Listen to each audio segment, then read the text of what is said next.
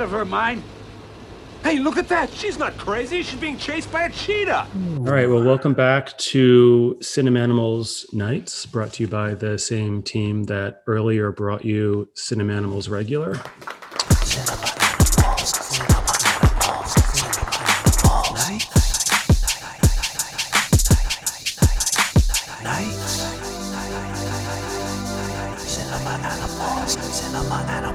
Cinema Animals.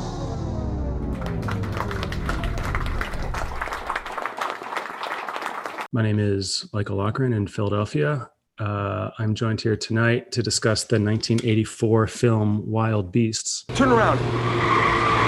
By Mikhail Britt in Los Angeles. I'm really digging your kind of calm public radio delivery. Yep, it's Cinemanimals Nights. That's what we do. And Simon Barrett, also in Los Angeles. Yeah, loving the coffee house vibe here. I think the listeners are really digging this. These newfangled cages. They always seem to get stuck. Wild Beasts takes place in a northern European city. That's where I wanted to start. Yeah, They go to great lengths to try to make it unspecified, except for then on the zoo, it clearly says Frankfurt. Like, it's supposed to be Germany, and the cars are mostly German. But certainly no one speaks German, and no one even has a German accent. and nor was it filmed in Germany, which is interesting. Where was it filmed? I wondered that. So this is Wild Beasts is the final film by an infamous director, Franco Prosperi, who did Mondo Cane with his filmmaking partner back in 1962. And they were kind of known for these Mondo documentaries. And because of that, among other things, I guess they would get kicked out of places where they tried to film. So Wild Beasts started filming in Zimbabwe, which at the time was called Rhodesia. A war there started, so they moved to South Africa, filming in Johannesburg, where people found out that they were the same people that had done Mondo Cane and Goodbye Uncle Tom, and they were basically kicked out of South Africa, and then they had to finish the movie in Rome. So Rome is mostly where Wild Beasts was shot. It must be rare that a movie is being shot somewhere where war breaks out and they have to relocate. Yeah, I would hope that it would be very rare. I would like to never experience that. But yeah, there's an interview with the director on the disc that I watched where he talks a lot about the making of the film and the challenges that they faced. Now, this is a tricky movie. When it comes to reviewing animal cinema, of course, you're going to occasionally encounter films that are cruel to animals. And Wild Beasts was kind of a career ender for its director, I think specifically because people were so offended by the on-screen treatment of animals, which the director and animal handler and a lot of people have gone to great lengths to say that, a lot of that was faked. But obviously some of it wasn't. It's pretty audacious that they try to claim no animals were injured during the making of this film. And it does make it hard to have a coherent opinion on the movie, because on one hand it's like this awesome, insane movie about zoo animals going berserk, and then on the other hand it's also like there's lots of unpleasant animal exploitation and cruelty. So it left me feeling a bit having some cognitive dissonance about can I truly enjoy.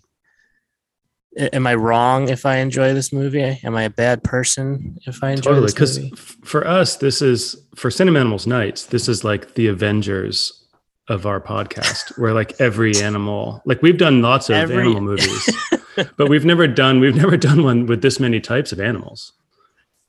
Cheetahs, I'm really excited. Polar bears, horses, rats, regular bears, hyenas, elephants, tigers. Did I say tigers? And it all in like urban settings, in subways, in ballet schools.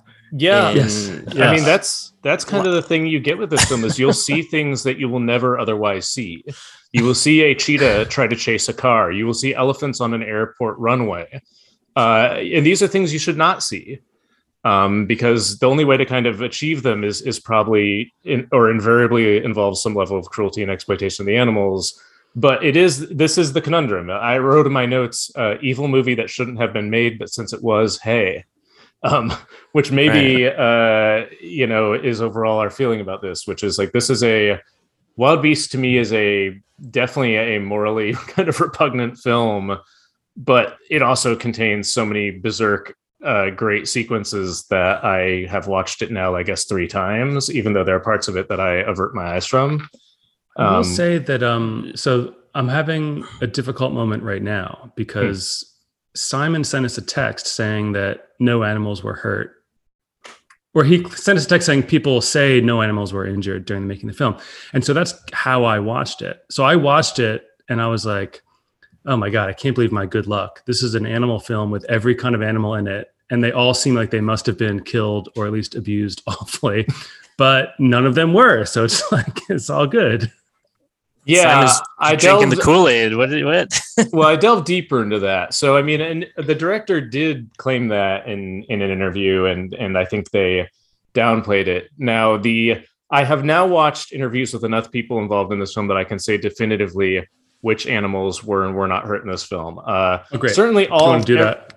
Yeah. Should we do the injured, not injured list? Should we dive into that right away? I mean, or do we just want to? Basically, the quick summary of Wild Beasts would be that this is a horror movie in which a zoo's animals go insane, break out of the zoo, and begin terrorizing the populace of a northern European city. Well, why do they go insane? Yeah, why do they go insane, Simon? At the end of the film, it is revealed that they went insane because someone released PCP into the water supply, which is also, in a twist, affecting children.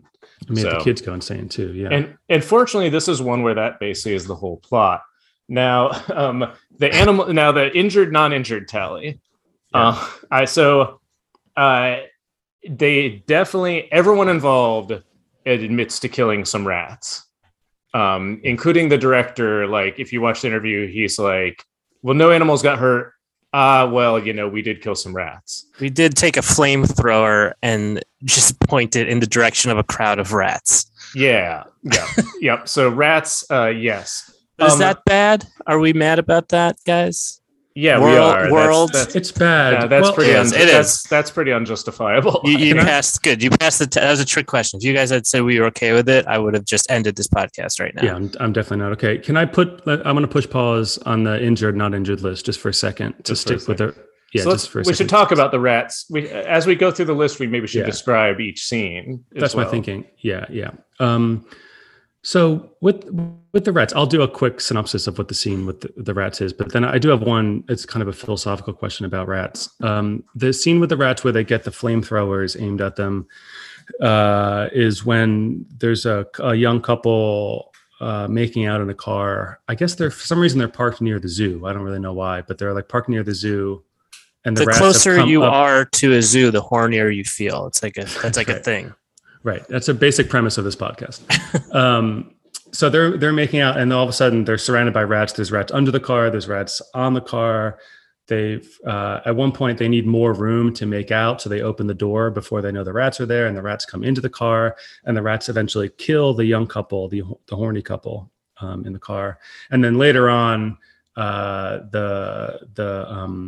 the heroes, I guess, the anti-heroes of the movie show up, and they're going to kill the rats. They're going to light them on fire.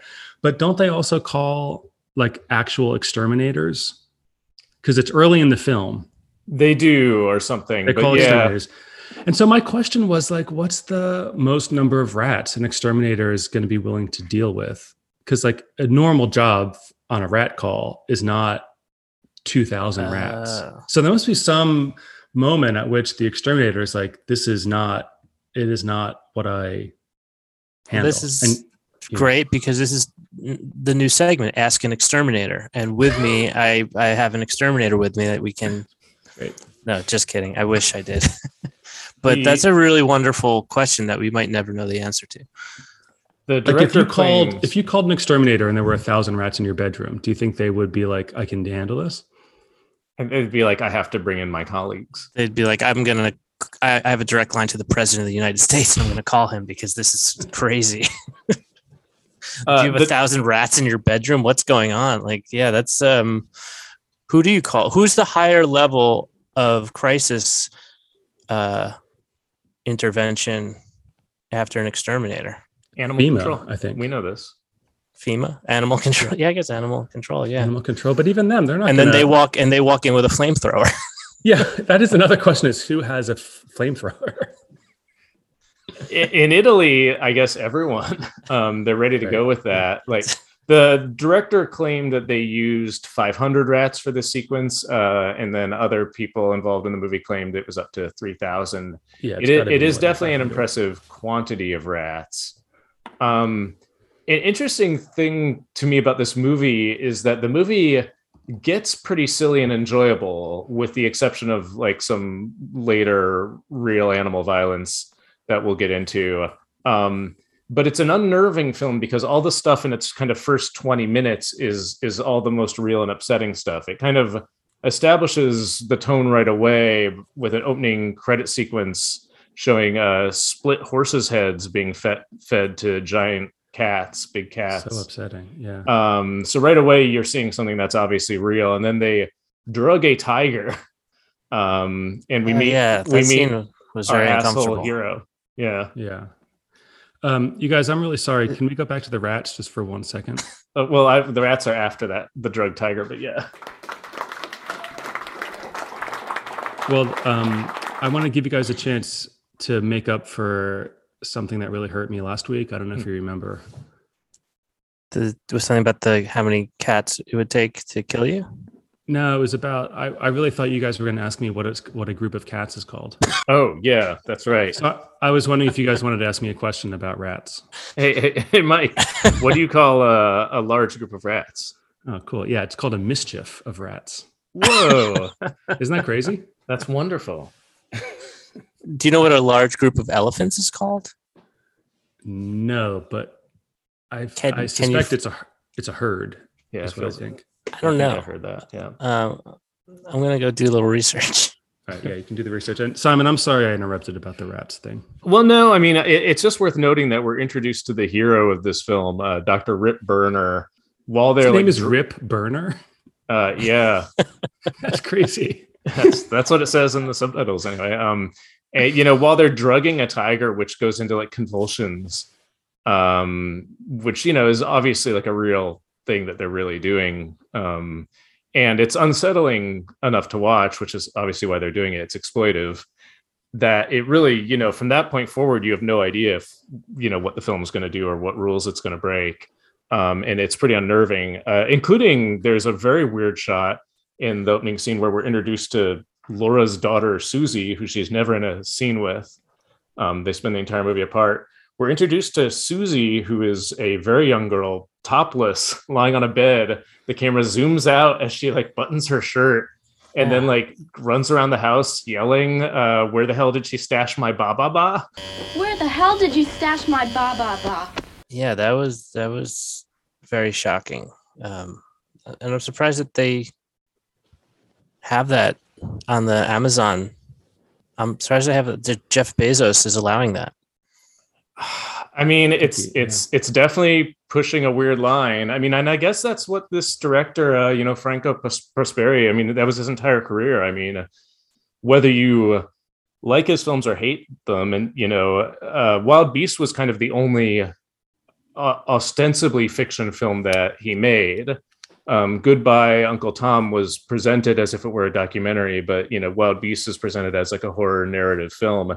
Everything else he did was ostensibly a documentary to one extent or another. But I mean, his whole kind of business was these exploitation documentaries, a lot of which they would use real animal violence for shock value. So it's impossible to believe anything these filmmakers claim about like their good intentions or what animals were not murdered or traumatized, which obviously does impact how much you can enjoy a crappy movie like this one. But the tiger convulsing was really, I was watching it and Tiffany was in bed next to me, not watching it, doing something else. And when that came on, it was almost like the feeling of like, if you were like 12 and a sex scene comes on a movie and you're with your parents. Do you want to hide it in shame what you're watching? Yeah.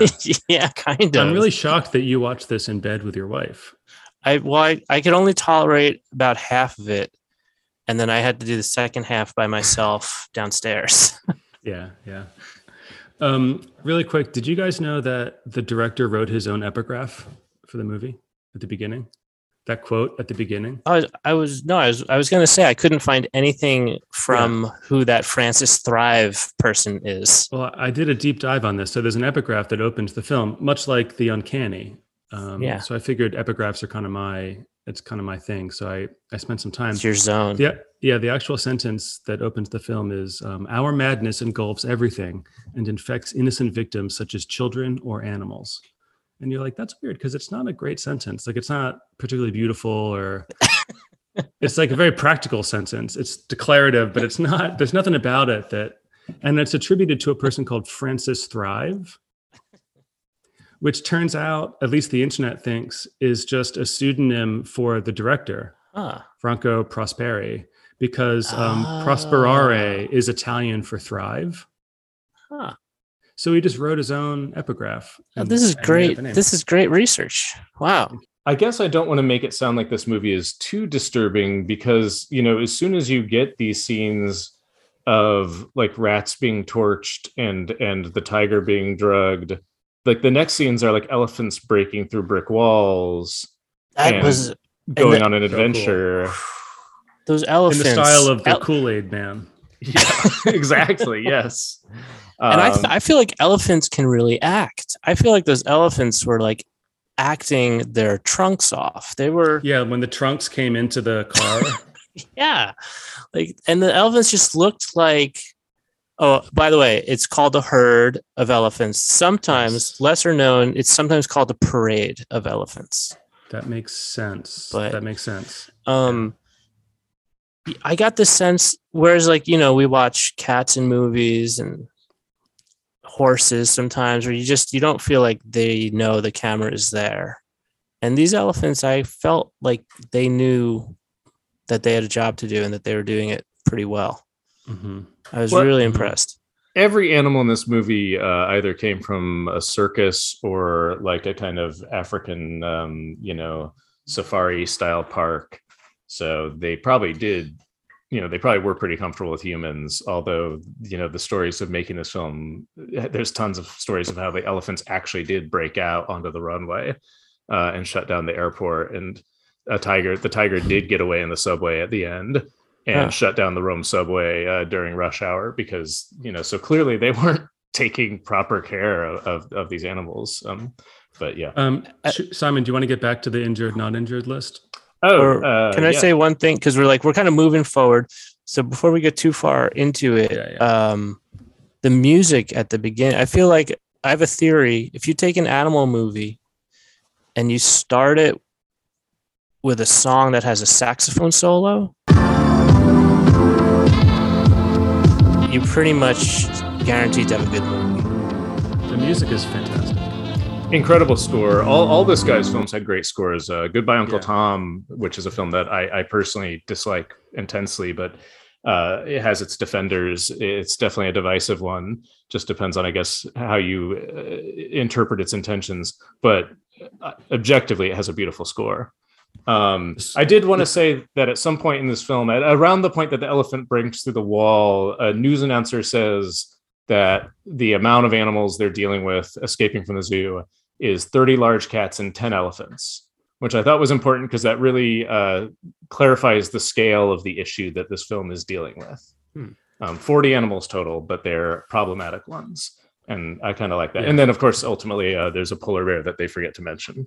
And right. And that actually touches on, like, the numbering of the animals touches on my favorite part of this film, which is my favorite part of all these terrible movies, which is that they are, in terms of the way things are dramatized, they are so literal.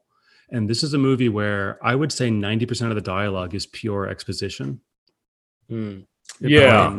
In almost every scene, a character will either say how they feel or say what they're doing until it sort of puts you in a trance and you like your brain stops working. Yeah, I mean, again, this is the only explicitly narrative film this director made, and the lead actor who's playing Dr. Rip Burner, whose name currently escapes me. But he was. Let's call him RB. We'll go RB. I think Tony DeLeo. Tony DeLeo is the name of the actor who is credited on screen as John Aldrich, because they were trying to make the film sound. Tony DeLeo. But he was an animal trainer. He was not an actor. They cast him in this role, which is why you see him like playing with the polar bear, and he's constantly getting bit by the animals and swatting at them and stuff. He is one of the actual main trainers. I wondered about that. Yeah. And he in an interview on the disc talks about how he was unhappy about how the rats and cats were treated in the movie, and didn't really go back to that sort of thing, I guess. We don't explicitly have a dead parent, but we do have the mother raising her daughter without a father figure present. We don't really know why, but I'm going to say probably her dad's dead if we're basing this off like other animal movies we've seen. The dad is dead, and then in some ways every single other character is the dog catcher. That's true. The movie has its precocious child character, but she spends the movie mostly separate from the adults until, like, I guess the very end. Were you guys bothered by, we were talking about the score. I loved the score, but I really struggled with, I don't know what you'd call this, Simon, but like the sound design of the film. Like there'd be an alarm that would go off, but then the alarm goes off for like 6 minutes. Or there'd be like a scream, and the scream makes sense, but there'd be like 100 screams after that. And they were so loud and intrusive. I struggled with that. Why is it dubbed? Because they're speaking English. This goes back to this thing with Italian movies. For most of all of Italian cinema were shot for the international market, so they'd be shot MOS. They'd be shot without sound, just like in Hong Kong during most of the Hong Kong. Most kung fu movies were shot the same way, and it was just like how cinema kind of evolved. But because in Hong Kong you'd have Mandarin and Cantonese, and plus Hong Kong was a British province for a while, so they were making them for an international market in their own way, so they would just shoot no sound and dub everything. Same in Italy, like all those spaghetti westerns with Clint Eastwood, all those were shot without sound, and then some of the actors would dub their own voices for the English versions and so on. So with a film like this, and maybe this somewhat speaks to your question, Mike, with an Italian production like this, they didn't record any production audio, I'm sure. All you're hearing is, created in post. It's all Foley and the animal roars and so on. It's all post. So that's why you're getting probably such canned sounding audio sometimes. So the thing that makes this movie awesome is all the car crashes and the animal attacks and all the cool scenes of animals in weird places. But then it does kind of get, despite how exciting it is, it gets kind of boring and dull somewhere in the middle there, just because the characters are so flimsy and poorly acted, and like there's just no nuance or depth to any of the characters at all. No, they're horrible. Yeah. You hate them. Yeah. They're very annoying. Agree with that. Except maybe a little bit. There's a little bit of a thing with the woman and the mom, where she's like, she seems like she hates her daughter, and definitely the daughter has like abandonment issues with her mom and is like communicating through that weird puppet. It's a deeply anti-child film. Yeah. There's a moment in the subway when the subway scene first begins, where the mom is so annoyed that the daughter has chocolate on her face. And she's disgusting. Like, apologizes to the whole subway car for her child's appearance. And then she was like, "Child, I call her a pest." Poor child's tired. What's your name? Yeah, Carol. But I call her Pest.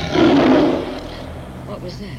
And you think that scene is one of these beautiful, like, meaningless, like vignettes that don't connect to theme or plot or anything. But in fact, like at the end, when it's revealed that all the ballet students also have drank the PCP water, you realize that like kids are the true villains of the film, because they're the ones who are going to live on. Like all the animals mostly die or the PCP wears off, but the kids are the worst, right?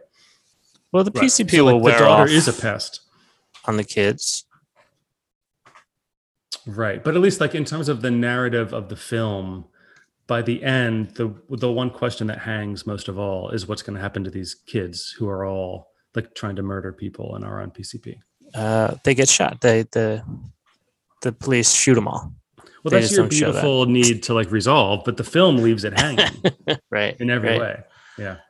You can really break this movie down kind of into just like animal set pieces. There's like the elephants break out, then you've got the cheetah chase, the polar bear in the dance studio. And that's kind of really the three sections. And then the kids on PCP, of course, is our twist kind of like final fifth act. The elephants on the airplane runway is great because then they have the airplane crash and explode. And So Yeah, cool. it takes out the power for the entire city. yeah, Yeah. that was like a model airplane, right? Yeah. Oh, yeah. Definitely miniatures, but big win for those elephants. Big win for the elephants. The elephants stamp on that girl's head and crush her head. That was good. I loved that scene. I thought that was one good. of the most effective, like gross out Yeah. scenes in the film. I like that you can tell that the effect doesn't totally work. Like the elephant's foot goes down and then it has to kind of raise up again a little just to let the blood out. Wait, there's also the set piece of the blind music composer seeing eye dog attacking Oh yeah. him. Do you remember the name of the song that the blind I do. composer Wait, was I wrote it playing? down. Hold on. Yes, I have of it course. somewhere in here. I I would like to know the name of that song. Oh, I have it. Are you ready? Yeah. Yes. Nature Weeps. That's Yep. correct. I'll come out and say that the cheetah scene is my scene, the squealer. Just the way it unfolds is so good. You've got this woman driving around. She's listening to a DJ tell jokes. He tells the joke, why do people who have one leg live shorter lives? Yeah. Because they have one foot in the grave. I wrote down, I don't get that joke. I don't wrote get that. down. Yeah. I didn't get Got that. one foot in the grave means you're like halfway dead. So Yeah, but if you've had a leg amputated, that leg would be the other leg. if you amputate a leg, do they put it in a grave that's waiting for the rest of you? I mean, they put it in something, I guess, equivalent to a grave. What was the joke again? What say the joke one more time? It's like All you right, could have so- any joke. The movie sets it up so it could be any joke. It could be anything. And this is the joke. I mean, I bet I feel like they came up with that on their own. But anyway, so they're driving along, Dr. Rip Burner, and they see this woman driving crazy. And then the detective says, hey, look at that. She's not crazy. She's being chased by a cheetah. I'll try to get up beside her car. Could you try stopping that cheetah with that dart gun of yours? No, I can't hit it because it's going too fast. Then use my pistol. It's in the glove compartment. Hurry up, Rip. There it is. Shoot, it's close. Okay, just a second.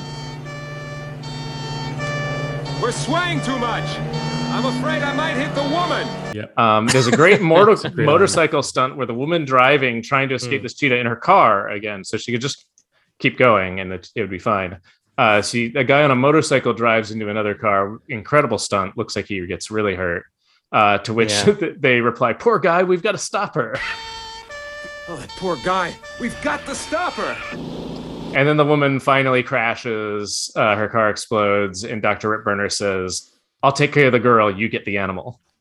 And another incredible Rip Burner line to say to a detective when you are a zookeeper.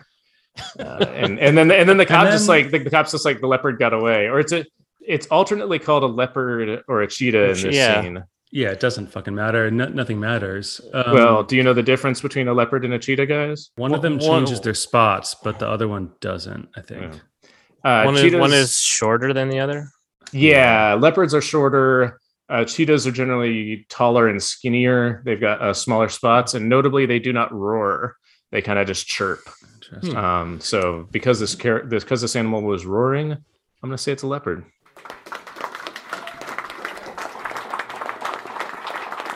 The woman that's being chased by the cheetah leopard, her face gets really disfigured. Yes, when her car explodes, they zoom in on her face and it's all burned up. And it's a gory I actually film. wondered, it is very gory. And the other guy, the guy she has the accident with, because she crashes into a car, they both explode.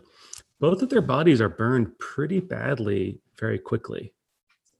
That's how fire works. Is it?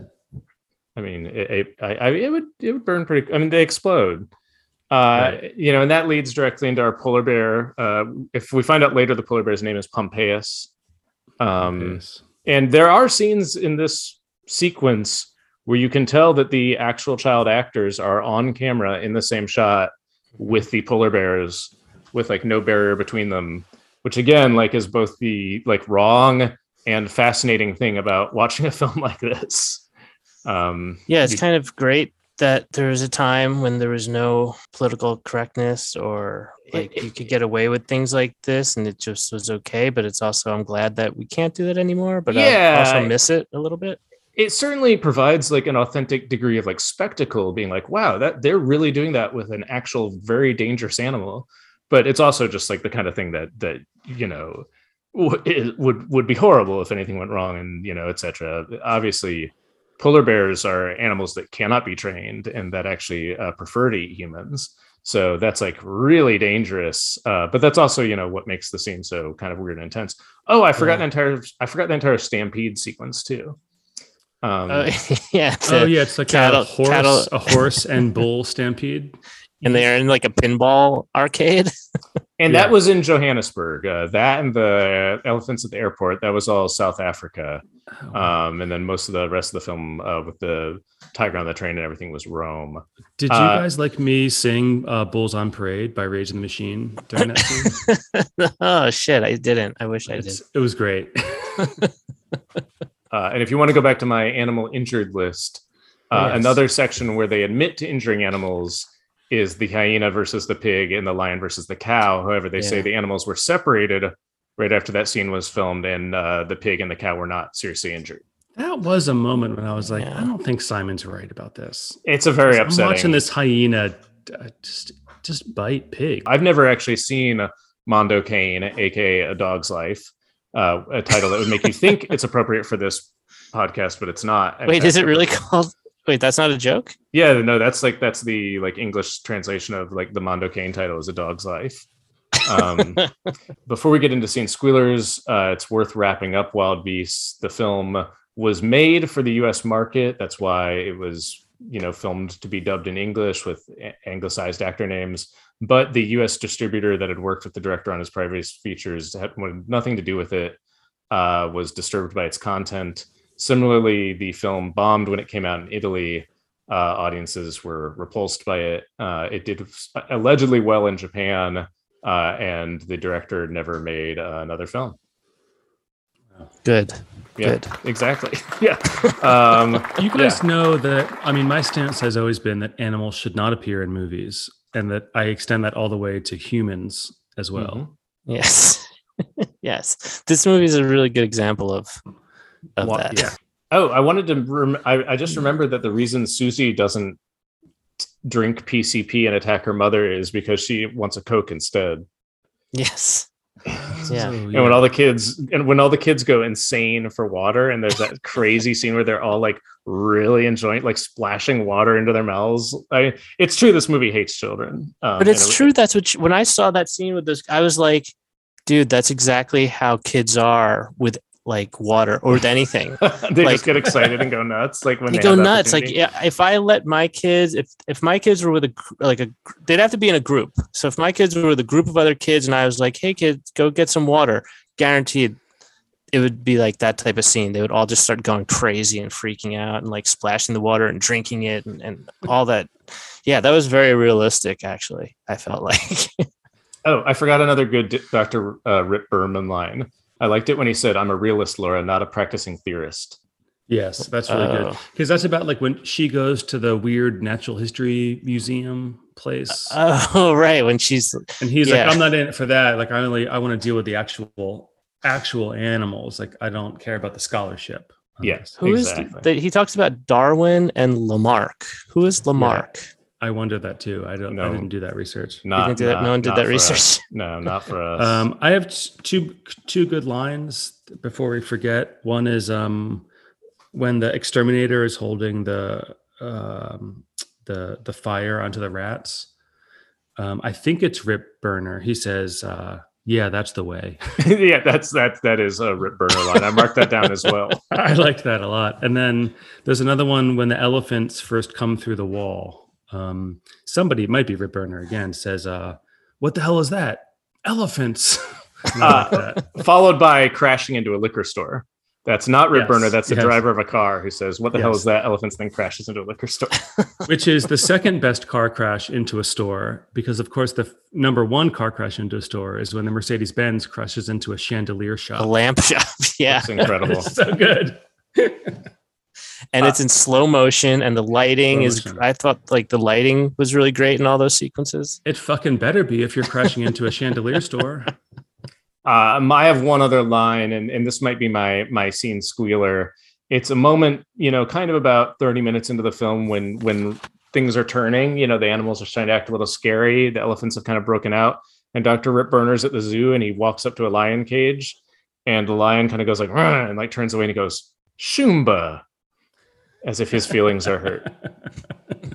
And that's how the movie's telling us that like things are getting scary. Yeah. Yeah, it's a subtle moment. I liked that it. Only a connoisseur would appreciate. It's a very good reading of Shumba. You're not going to talk about the line where the daughter says on the phone, "I'm coming, you ball buster." I'm coming, you ball buster. She's really independent. She's like 10 years old. She's very independent for her age. They abandon her for the entire film when the electricity is out and like the city is being attacked by animals. There's like explicitly moments where she's like, her class ends in 30 minutes. I should go get her. and then the movie just like continues. And it's actually Dr. Rip Berman who at the end of the movie says like, we should go get Susie. And they finally go to get Susie, only to discover that her teacher's been murdered, but everything's basically fine. And then there's a news scroll that says like this could happen anywhere. Lamarck, he is best known for his theory of inheritance of acquired characteristics, which was presented in 1801. Well, now, as Darwin's first book dealing with natural selection wasn't published till 1859. So he's a theory of evolution based on the principle that physical changes in organisms during their lifetime. Okay. So he was kind of like, I guess, before Darwin and kind of onto the same idea, but not as well known. We learned so much. I mean, you could go years and you wouldn't hear about that guy. It's true. Do we have any kind of final thoughts on the film before we move into our extracurricular critters? I've got a scene squealer. The Situation Room. Usually, like in a better movie, they would show you building the Situation Room, so you'd have some sense of what was going on. But in this movie, you just dropped right into this like totally chaotic 1,000 telephone glass chalkboard situation, and I loved it. One of the plot elements where is that like there's these newfangled cage locks that are like digital. Yeah. And one of the older zookeepers is like, I don't like these dials and buttons and like. Yeah, they're in like they have their weird zoo like bridge where like all the controls are, and he's always complaining. And yeah, they're designed, we discover, to just instantly release the animals if the power goes out. So he had legitimate grievances there. I love how the zoo Rip Burner is like seems like he's like so well respected. He's just like he's like a zookeeper, but he's a doctor. He's treated like with such respect and awe, like that he's like a celebrity. He's like a celebrity zookeeper, something he's that handsome, we don't. Right? He's a handsome guy. He has a of mustache. I mean, yeah.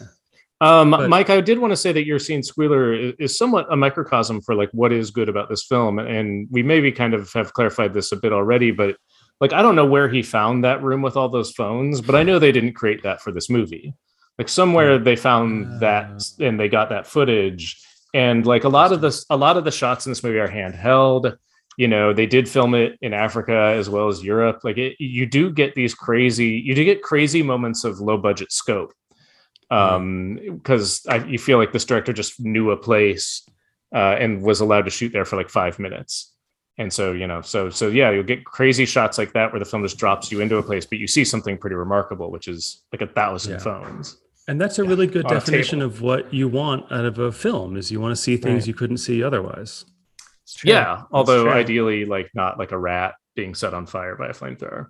My scene squealer was when the blind musician gets attacked by his German Shepherd And I love, they do this again towards the end of the movie. I forget who gets attacked. Maybe one of the ballet teachers, but when the attack is happening, you pull out the growling, you pull out the screaming, you pull out those sounds of things being ripped, and you just hear like kind of like melancholic music being. So it's like that juxtaposition of like extreme violence with a very like soothing type of musical piece underneath it. And that worked really well, I felt, particularly in that scene with the blind, which I guess that's why the blind, like everyone in this movie, that's why the blind music composer's there, just because he's going to get killed later. There's no other reason why he's there.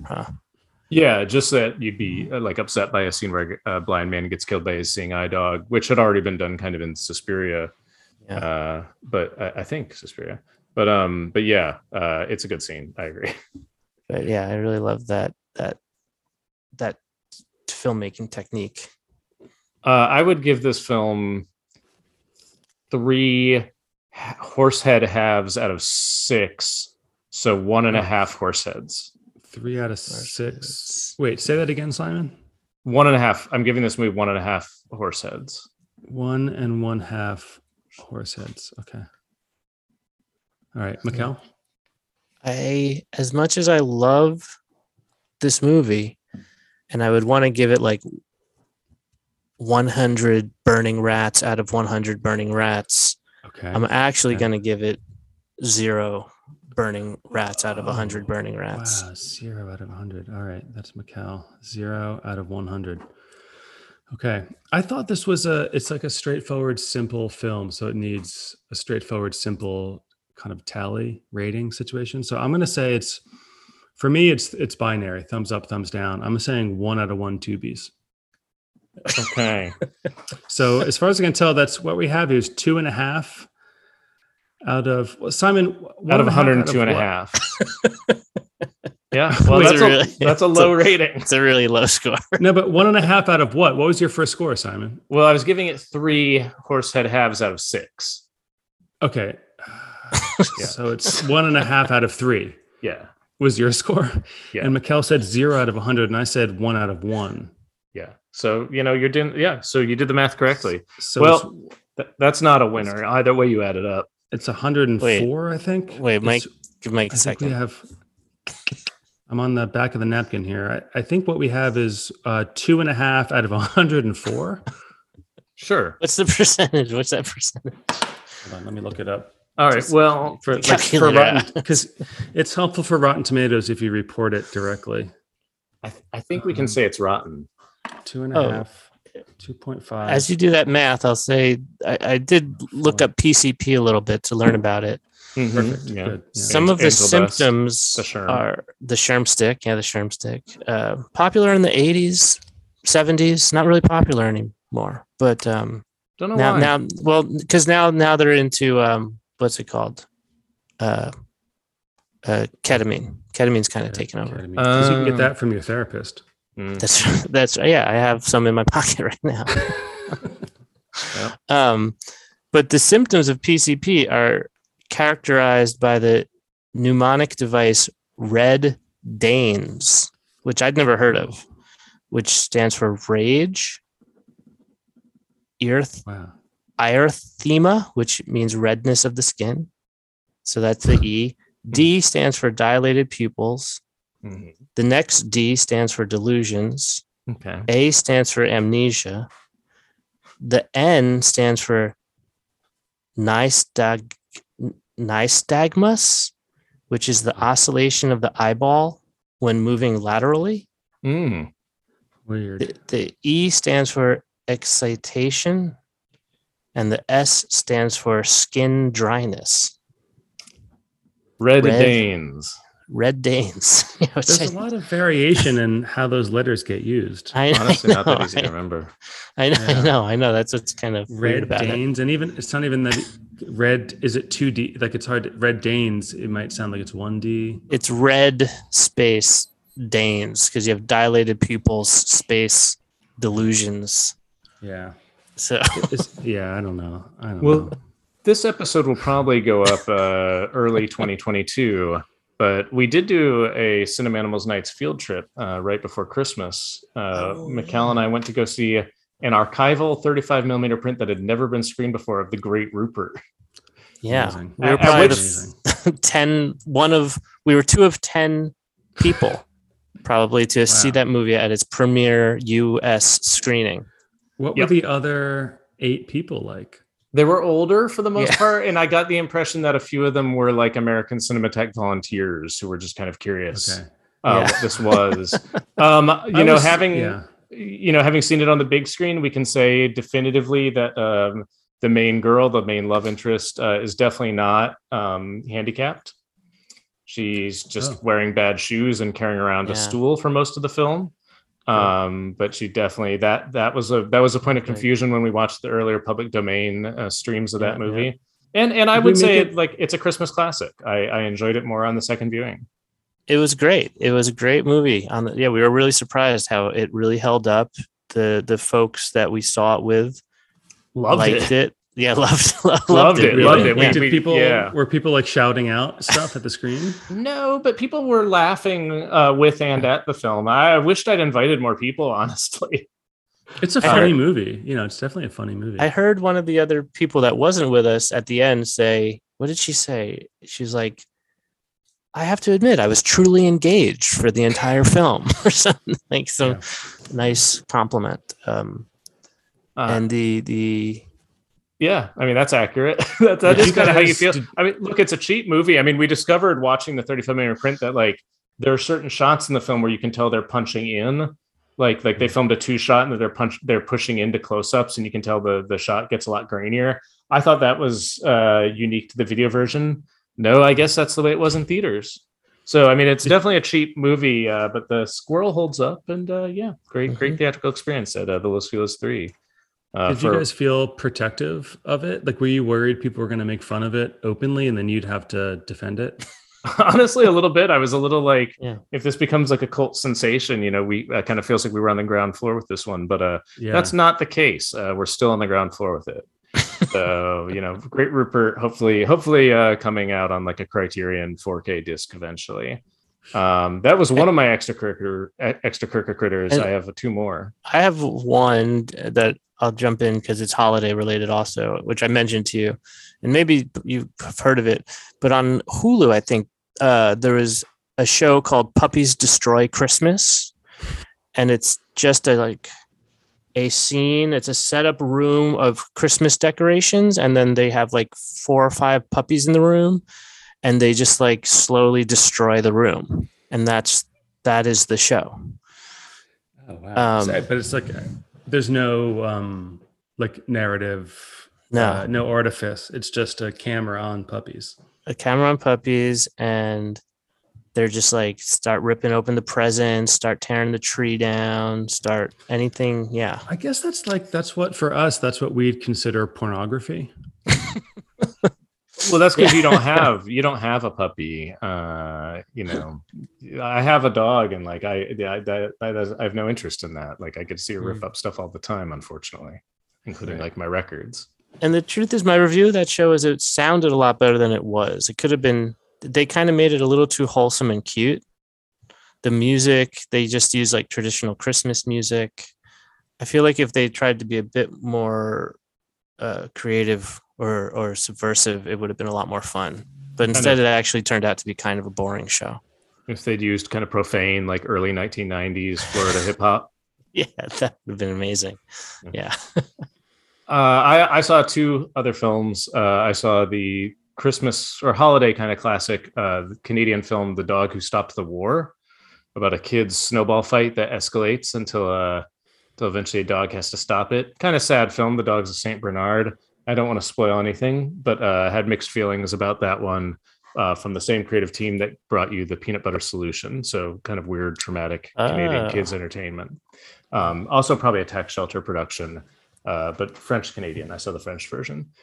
And then I saw Clifford, the Big Red Dog, the 2021 production of Clifford, the Big Red Dog. Oh, yeah. You wanted to talk about something in that movie. Well, I had a scene squealer for it. That was it. I was watching it and the movie ended and I said, well, there was that one moment. And the one moment is when the girl has Clifford on the bed, when Clifford's still kind of just a large puppy, and she's trying to name Clifford. It's one of those montages where she's like asking the dog what name he wants. And I was like, "Roo." And they're going through names, and she goes, how about Isaiah? It's from the Bible. And Clifford goes, "Roo." And I thought that was great when Clifford makes it clear that Clifford does not believe in the Bible. I think that was cut out of my version of Clifford. If you watch it on Paramount Plus, you get the uncut version. So yeah. And then I did want to do a fact check from last week. Oh wow, we haven't had a fact check in a while. Well, you'll remember our correctness in general. Yeah, well, yeah, it is episode 3, and we're starting to make mistakes. Or more specifically, the two of you are starting to make mistakes, because it turns out I was correct.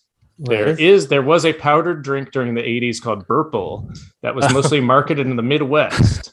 The bottles were shaped kind of like an accordion. They were filled with powder. You would expand them, fill them up with water, shake them, and then you had a kind of Kool-Aid like drink.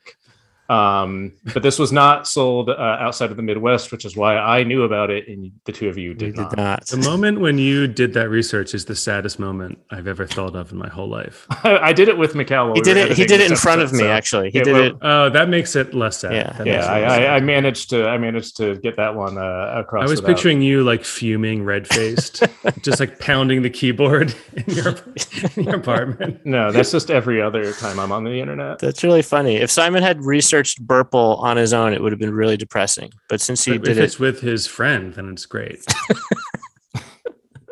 And I have one last thing written down in my notes for this episode, but I don't remember what it is or why, but it's worth saying out loud just in case one of you guys does.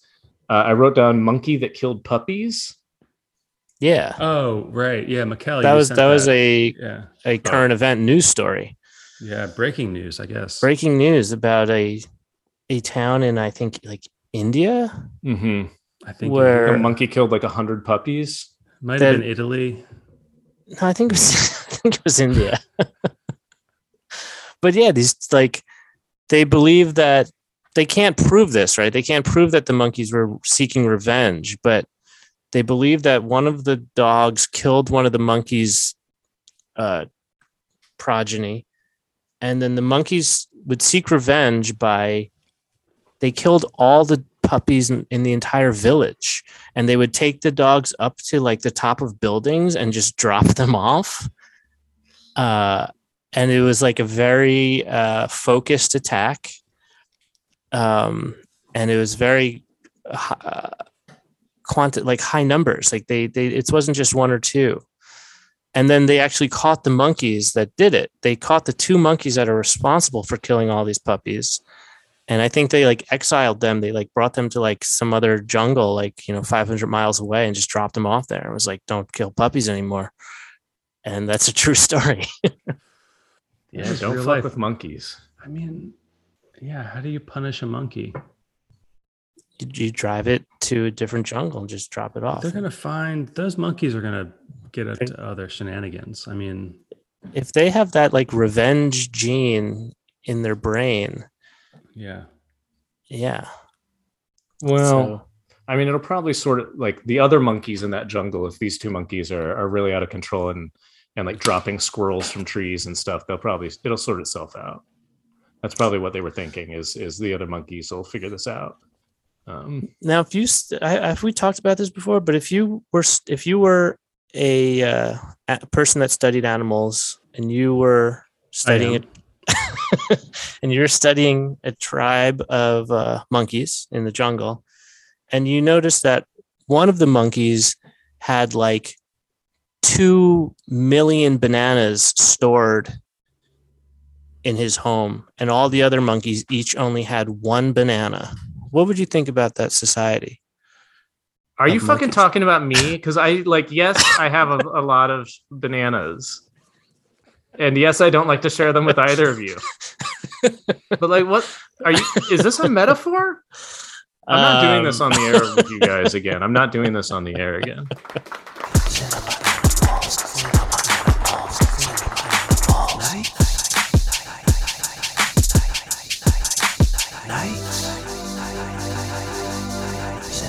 animals, cinema animals, cinema animals.